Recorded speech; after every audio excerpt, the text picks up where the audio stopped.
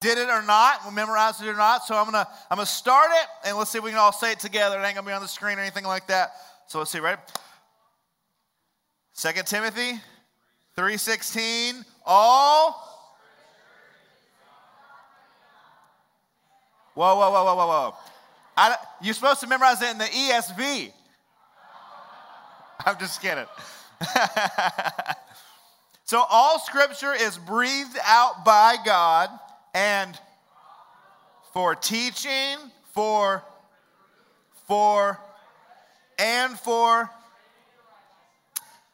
Good job. All right, so this morning, we're going to look at 1 Peter 2:9. So if you have your Bibles, turn to 1 Peter 2:9. We are one verse for the day.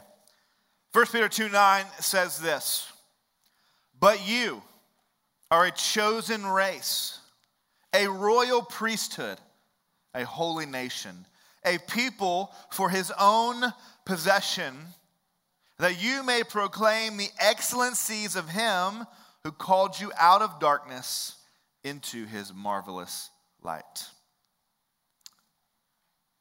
This is the word of the Lord.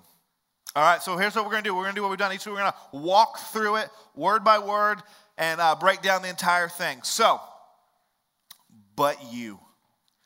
You know, one of the things I think is important for us as we take this deep dive in this kind of zoomed in view of this verse, we've got to remember that this verse comes in a context. That it isn't like a fortune cookie, right? You get a fortune cookie and it has this little pithy saying on it. It's like, oh, okay. Or like the cap of a Snapple bottle, right? You know what I'm talking about? It's got this little saying, a little quote, a little factoid on it. Verses are not like that. And so often when we come to a verse like this, we think that it just kind of stands alone, stands by itself. But it comes in a context. You know, here's part of the problem. When we do that, right, when we kind of take them by themselves, we end up doing what every athlete does to Philippians 4:13, right? There's 30 seconds on the clock, 30 yards to go, down by 3. I can do all things through Christ who gives me strength. Ready, set, right? But that's not what that verse is about. That verse is about being content, not about being able to throw a Hail Mary. Or you didn't study for the test and you show up and you go, oh, Jesus, I can do all things through Christ who gives me strength. Help me to pass this test. That's not what the verse is about. But we do that. And so what we got to understand is that verses come in contexts. And so even though we're looking at one verse, we're going to look at it in the context that it sits. And that's a context both in the book, or in the chapter, in the book, and in the entire Bible. One of the things that's really interesting is that when the Bible was written, it wasn't written with chapter and verse. I don't know if you've ever thought about that, but when Paul or Peter or whoever wrote their book, they just wrote it. It wasn't until many years later that someone went back and added chapters and verses for the helpfulness of referencing things. That wasn't originally in there, and so even when we look at a verse, it is in a context of those other words around it that don't make up that particular verse. Every line is meant to be taken in light of the whole. And so it is important that we take it in context. And so our verse starts with the phrase, but you. Okay, but when we read that, it means that there was something before it that we're not. Right? It says, but you are this, and so there's something before it that we are not. So who is this but you referring to, and who is the other group that is excluded from this? The context shows us that there are really two types of people. If you go up to verse 6, it says, behold, I am laying in Zion a stone, a cornerstone, chosen and precious, and whoever believes in him will not be put to shame. So the honor is for you who believe, but for those who do not believe, the stone that the builders rejected has become the cornerstone, and a stone of stumbling and a rock of offense. They stumble because they disobey the word as they were destined to do. You see, that shows us that there are two groups of people. There are those who believe in Christ, and there are those who reject him and disobey the word. There is no middle ground. So everything Peter is about to tell us, everything that we're about to dive into and dissect and analyze and look at, applies to only the group who have believed. See, we have this bad tendency to attribute to people that we look at and think that they're good people, nice people, kind people. We look at them and with the assumption that they're Christians so often. We look at our children or our friends' children or just friends who maybe even go to church, and we have the assumption that they're Christians. We look at people who simply would believe that there is a God or say that, well, God had to create all these things with the assumption that they're Christians. But apart from genuine conversion and real faith and real repentance, not just toward a God, but toward Christ. Without a turning toward Christ, there is no new birth. And rather, even you can believe in God and be in a camp that does not believe and disobeys the word. You know, I think so often it would be better for us most of the time to assume people are not believers until we have sufficient evidence to think otherwise. Better us assume they're not believers and share the gospel with them rather than assume that they are and let them live their life believing that they had enough, they believed rightly. So there are only two groups, those who trust in Christ and those who don't. And so now Peter is about to tell us all these things about those who have trusted in Christ. And these things are true and only true about those people. So what does he say? He says, but you Christians, those who've trusted in Christ, are a chosen race. What does that mean? What does it mean that we are a chosen race? We got a bunch of white people in here, but I think he means something different.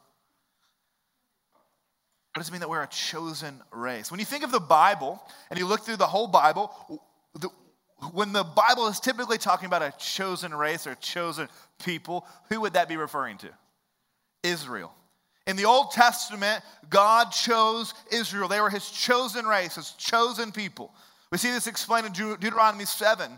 And he says, for you are a people holy to the Lord your God. The Lord your God has chosen you out of all the people on the face of the earth to be his people, his treasured possession.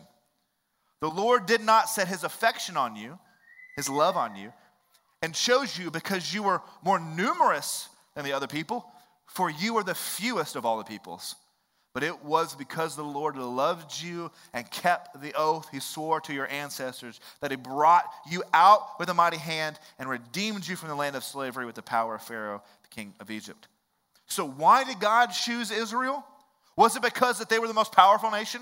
Did God choose Israel because they were the most advanced, because they had the most technology, because that they were the most educated or the most pure, the most holy? The biggest? No. Of all of the groups, of all of the people groups, of all of the races, he chose to make the nation of Israel his people. He chose to set his affection on them. He chose to love them, not because they were great or awesome or big or holy or anything like that, but for the simple fact they were none of those things. So that they would know his love for them was not based on them, but on his grace. 1 Peter 2:9, our verse this morning, says, but you are a chosen race. So how are we a chosen race if we're Gentiles, non-Jews? So if God's people is Israel, how is this now applying to us? How are we a chosen people? We are descended from all sorts of countries that are not Israel in here. Romans 2:8 says, for no one is a Jew who is merely one outwardly, nor is circumcision, that be the thing that marked a Jew, circumcision outward and physical, but a Jew is one inwardly. And circumcision is a matter of the heart by the Spirit, not by the letter. You see, God's people are no longer marked by being of Israeli descent. They are no longer those who have the mark of circumcision. God's people are those who have circumcised hearts. God's people are those who have new hearts, those who have been born again, who are in Christ. And so it means that if you are in this room and you are in Christ, then you, as Peter is telling us, are God's chosen people. You are a chosen people. It means that God chose to love you, that he chose to redeem you, that he chose to rescue you, to make you his, even though, just like Israel, there was nothing about you that was attractive, that seemed redeemable. Nothing about you that was special. It wasn't like God looked at you and went, man, I got to have you on my team. What do I got to do to get you? Rather, he looked at you and there was really nothing appealing, and yet still he came and chose to make much of you in his son. He still chose to love you and set his affection on you. He chose you. He chose to love you and make you his. And not only that, but the gospel is so much bigger. God has made this new one race of a chosen people, a race that is not just made up of olive-skinned people in the Middle East, but a chosen race that is made up of white people and black people and yellow people and red people and rich people and poor people and tall people and short people. Of all types of people, of every tribe, tongue, and nation, as the Bible would say.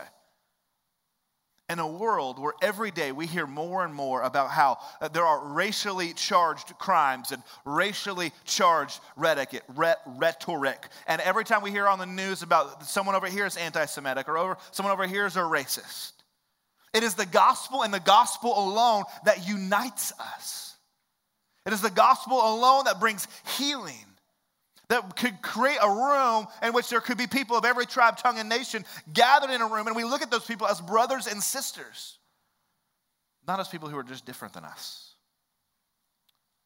The gospel makes a chosen people who are red, yellow, black, and white, and they are all precious in his sight. See, those who are in Christ are God's chosen people. And he has made us a new family, a family that is united not over skin color or nationality, but united by having the same king. We are a chosen people. But then he says, but you are a chosen people, a royal priesthood. Listen to this. I want to go back to Exodus 19 for a minute.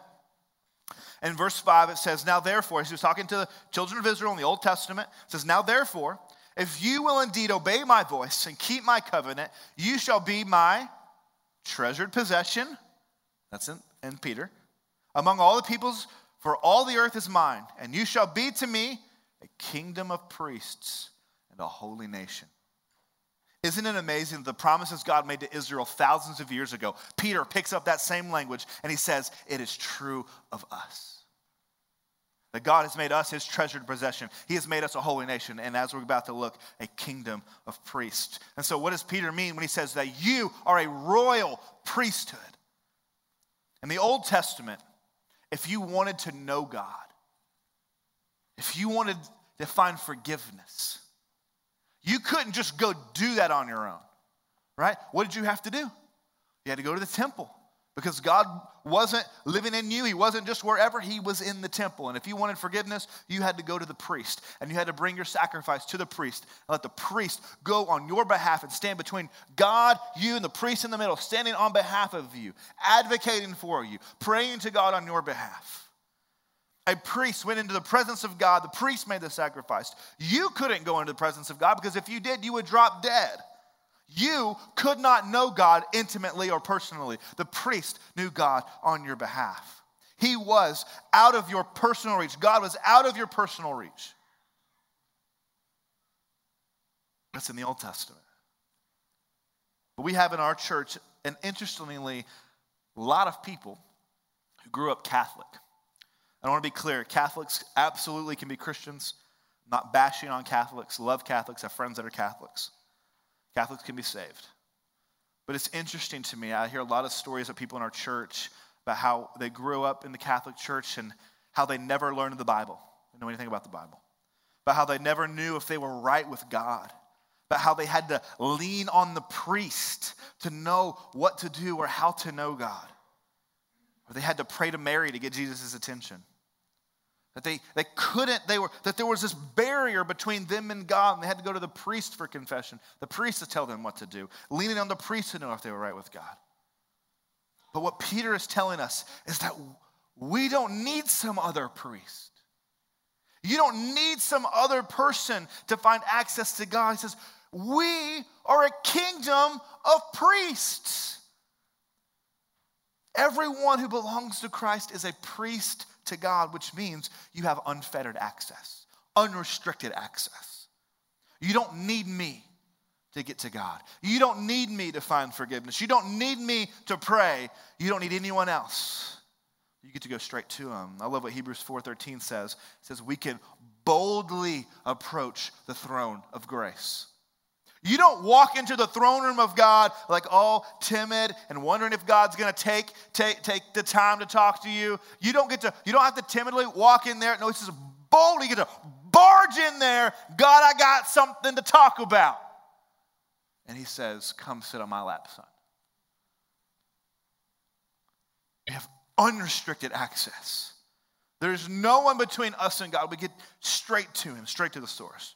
He wants to know you, and he's chosen you. He's made you a priest so you can have complete access. Anytime you want him, he's there. It's like in the movie Santa Claus. You remember the old Tim Allen Santa Claus movie? When Charlie, his son, wants to see his dad and misses his dad, and the chief elf, who knows the chief elf's name? Good job. Bernard, and he gives him that snow globe, and he says, anytime you want to see your dad, just shake the snow globe. And that one time, Santa's off delivering all the presents, and Charlie, like he's been gone 5 minutes, and Charlie shakes the snow globe at the end of the movie. He's kind of looking around, waits for a couple seconds, and he doesn't see him, and he's like, man, it didn't work. And then as he turns around, boom, there he is. He's like, I just left, what are you doing? But he could shake that, and he could get access anytime he wanted. We don't have a snow globe because we don't need one. Think about this. In the Old Testament, where did the priest work? In the temple. Where is the temple now? We have become temples. Because God, through the Holy Spirit, lives inside of us. We are priests. You have complete access because he's right here with you all the time. You are a priest. But you are a chosen race, a royal priesthood, a holy nation. So he has chose us. He has made us his, given us access to him. Because of all of that, we become like God. We become holy. To be holy means to be separate from or set apart, different from something else. You've heard the phrase, live in the world, not of it, right? Be in the world, not of it. See, we live in the city of man, as Augustine would say, but are citizens of the city of God. So we are like foreigners here in this land, a part of a different city. We are foreigners advancing a kingdom that is not of this world, right? The kingdom that God is building all around us, and we're members of that kingdom, not this one.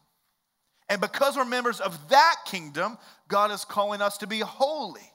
Because we are members of a different nation, he's calling us to be set apart, be different. And I think a lot of times we've kind of messed this up, how we're supposed to be different.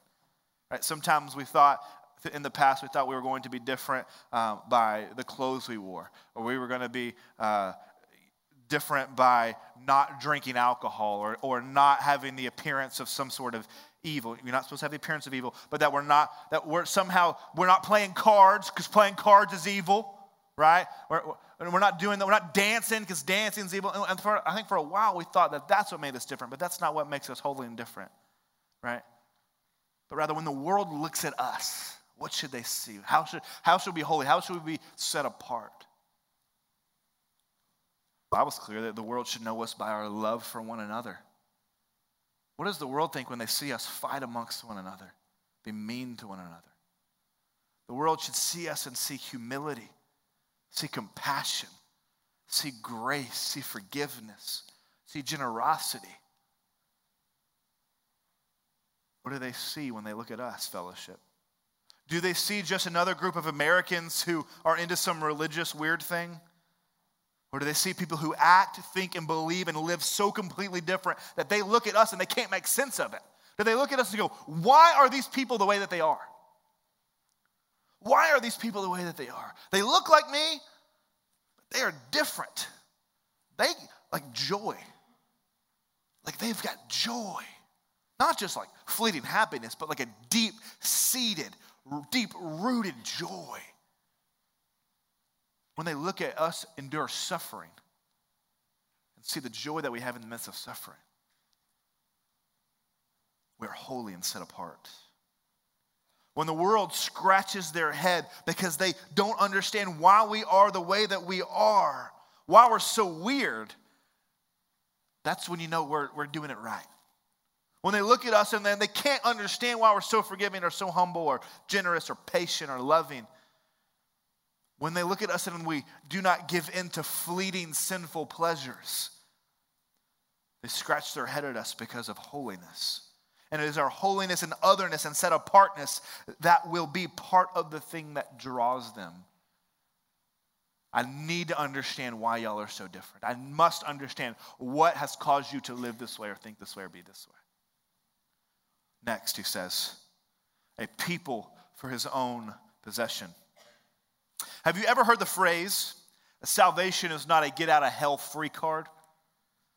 I see it on t-shirts and things, seen it on social media. What people mean when they say salvation is not a get-out-of-hell-free card is that knowing Jesus is more than just not having to go to hell. Knowing Jesus is more than just, I get to go to heaven now and I can do whatever I want.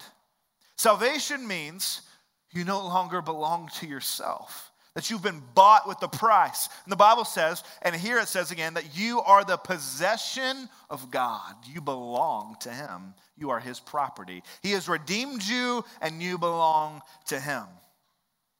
Which if he was an evil being, that would be a terrifying idea. But since he is this all-loving, kind, gracious king, we willingly place ourselves in his possession, knowing we are in good hands. But it also means that we are incredibly valuable.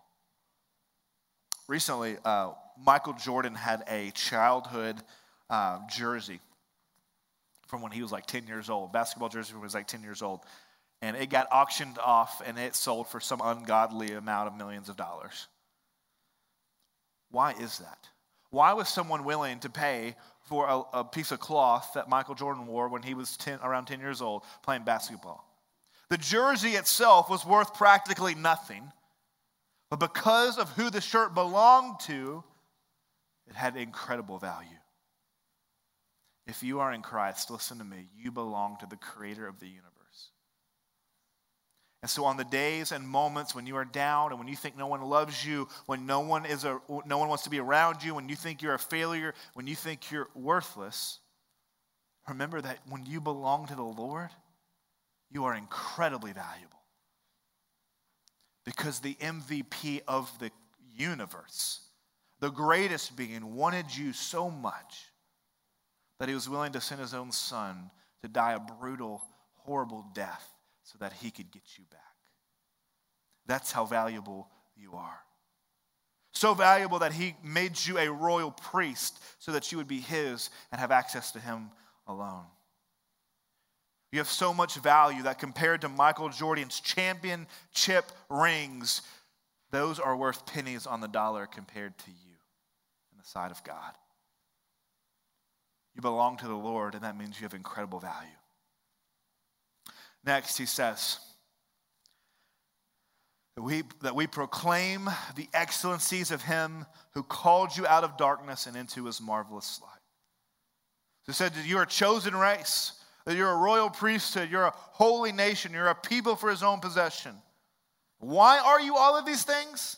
So that now you may proclaim the excellencies of him who called you out of darkness and into his marvelous light. The word excellencies is interesting here. I don't think it's the best way of bringing this into English, but rather I think a better word that comes across from the Greek is really the word wonder. To proclaim the wonder or the wondrous acts of him. I think it's important because if we're going to proclaim to the world about who God is, if you are going to tell the world who God is, you've got to stand in wonder at who he is. You must be in amazement at who he is and what he's done, or you're not going to be able to proclaim to the world who he is. If you're going to proclaim the excellencies of him, you must know his excellencies. If you're going to proclaim the wonder of him, you must understand the wonder. And what do I mean? Martin Lloyd-Jones was a famous preacher in mid-1900s, 1930, 1940, somewhere in there. And one of the things Dr. Lloyd-Jones would often do is he would ask people, are you a Christian? And depending on how they responded, he would kind of think one way or the other about it. So if he came to you and he said, hey, are you a Christian? And you said, well, of course.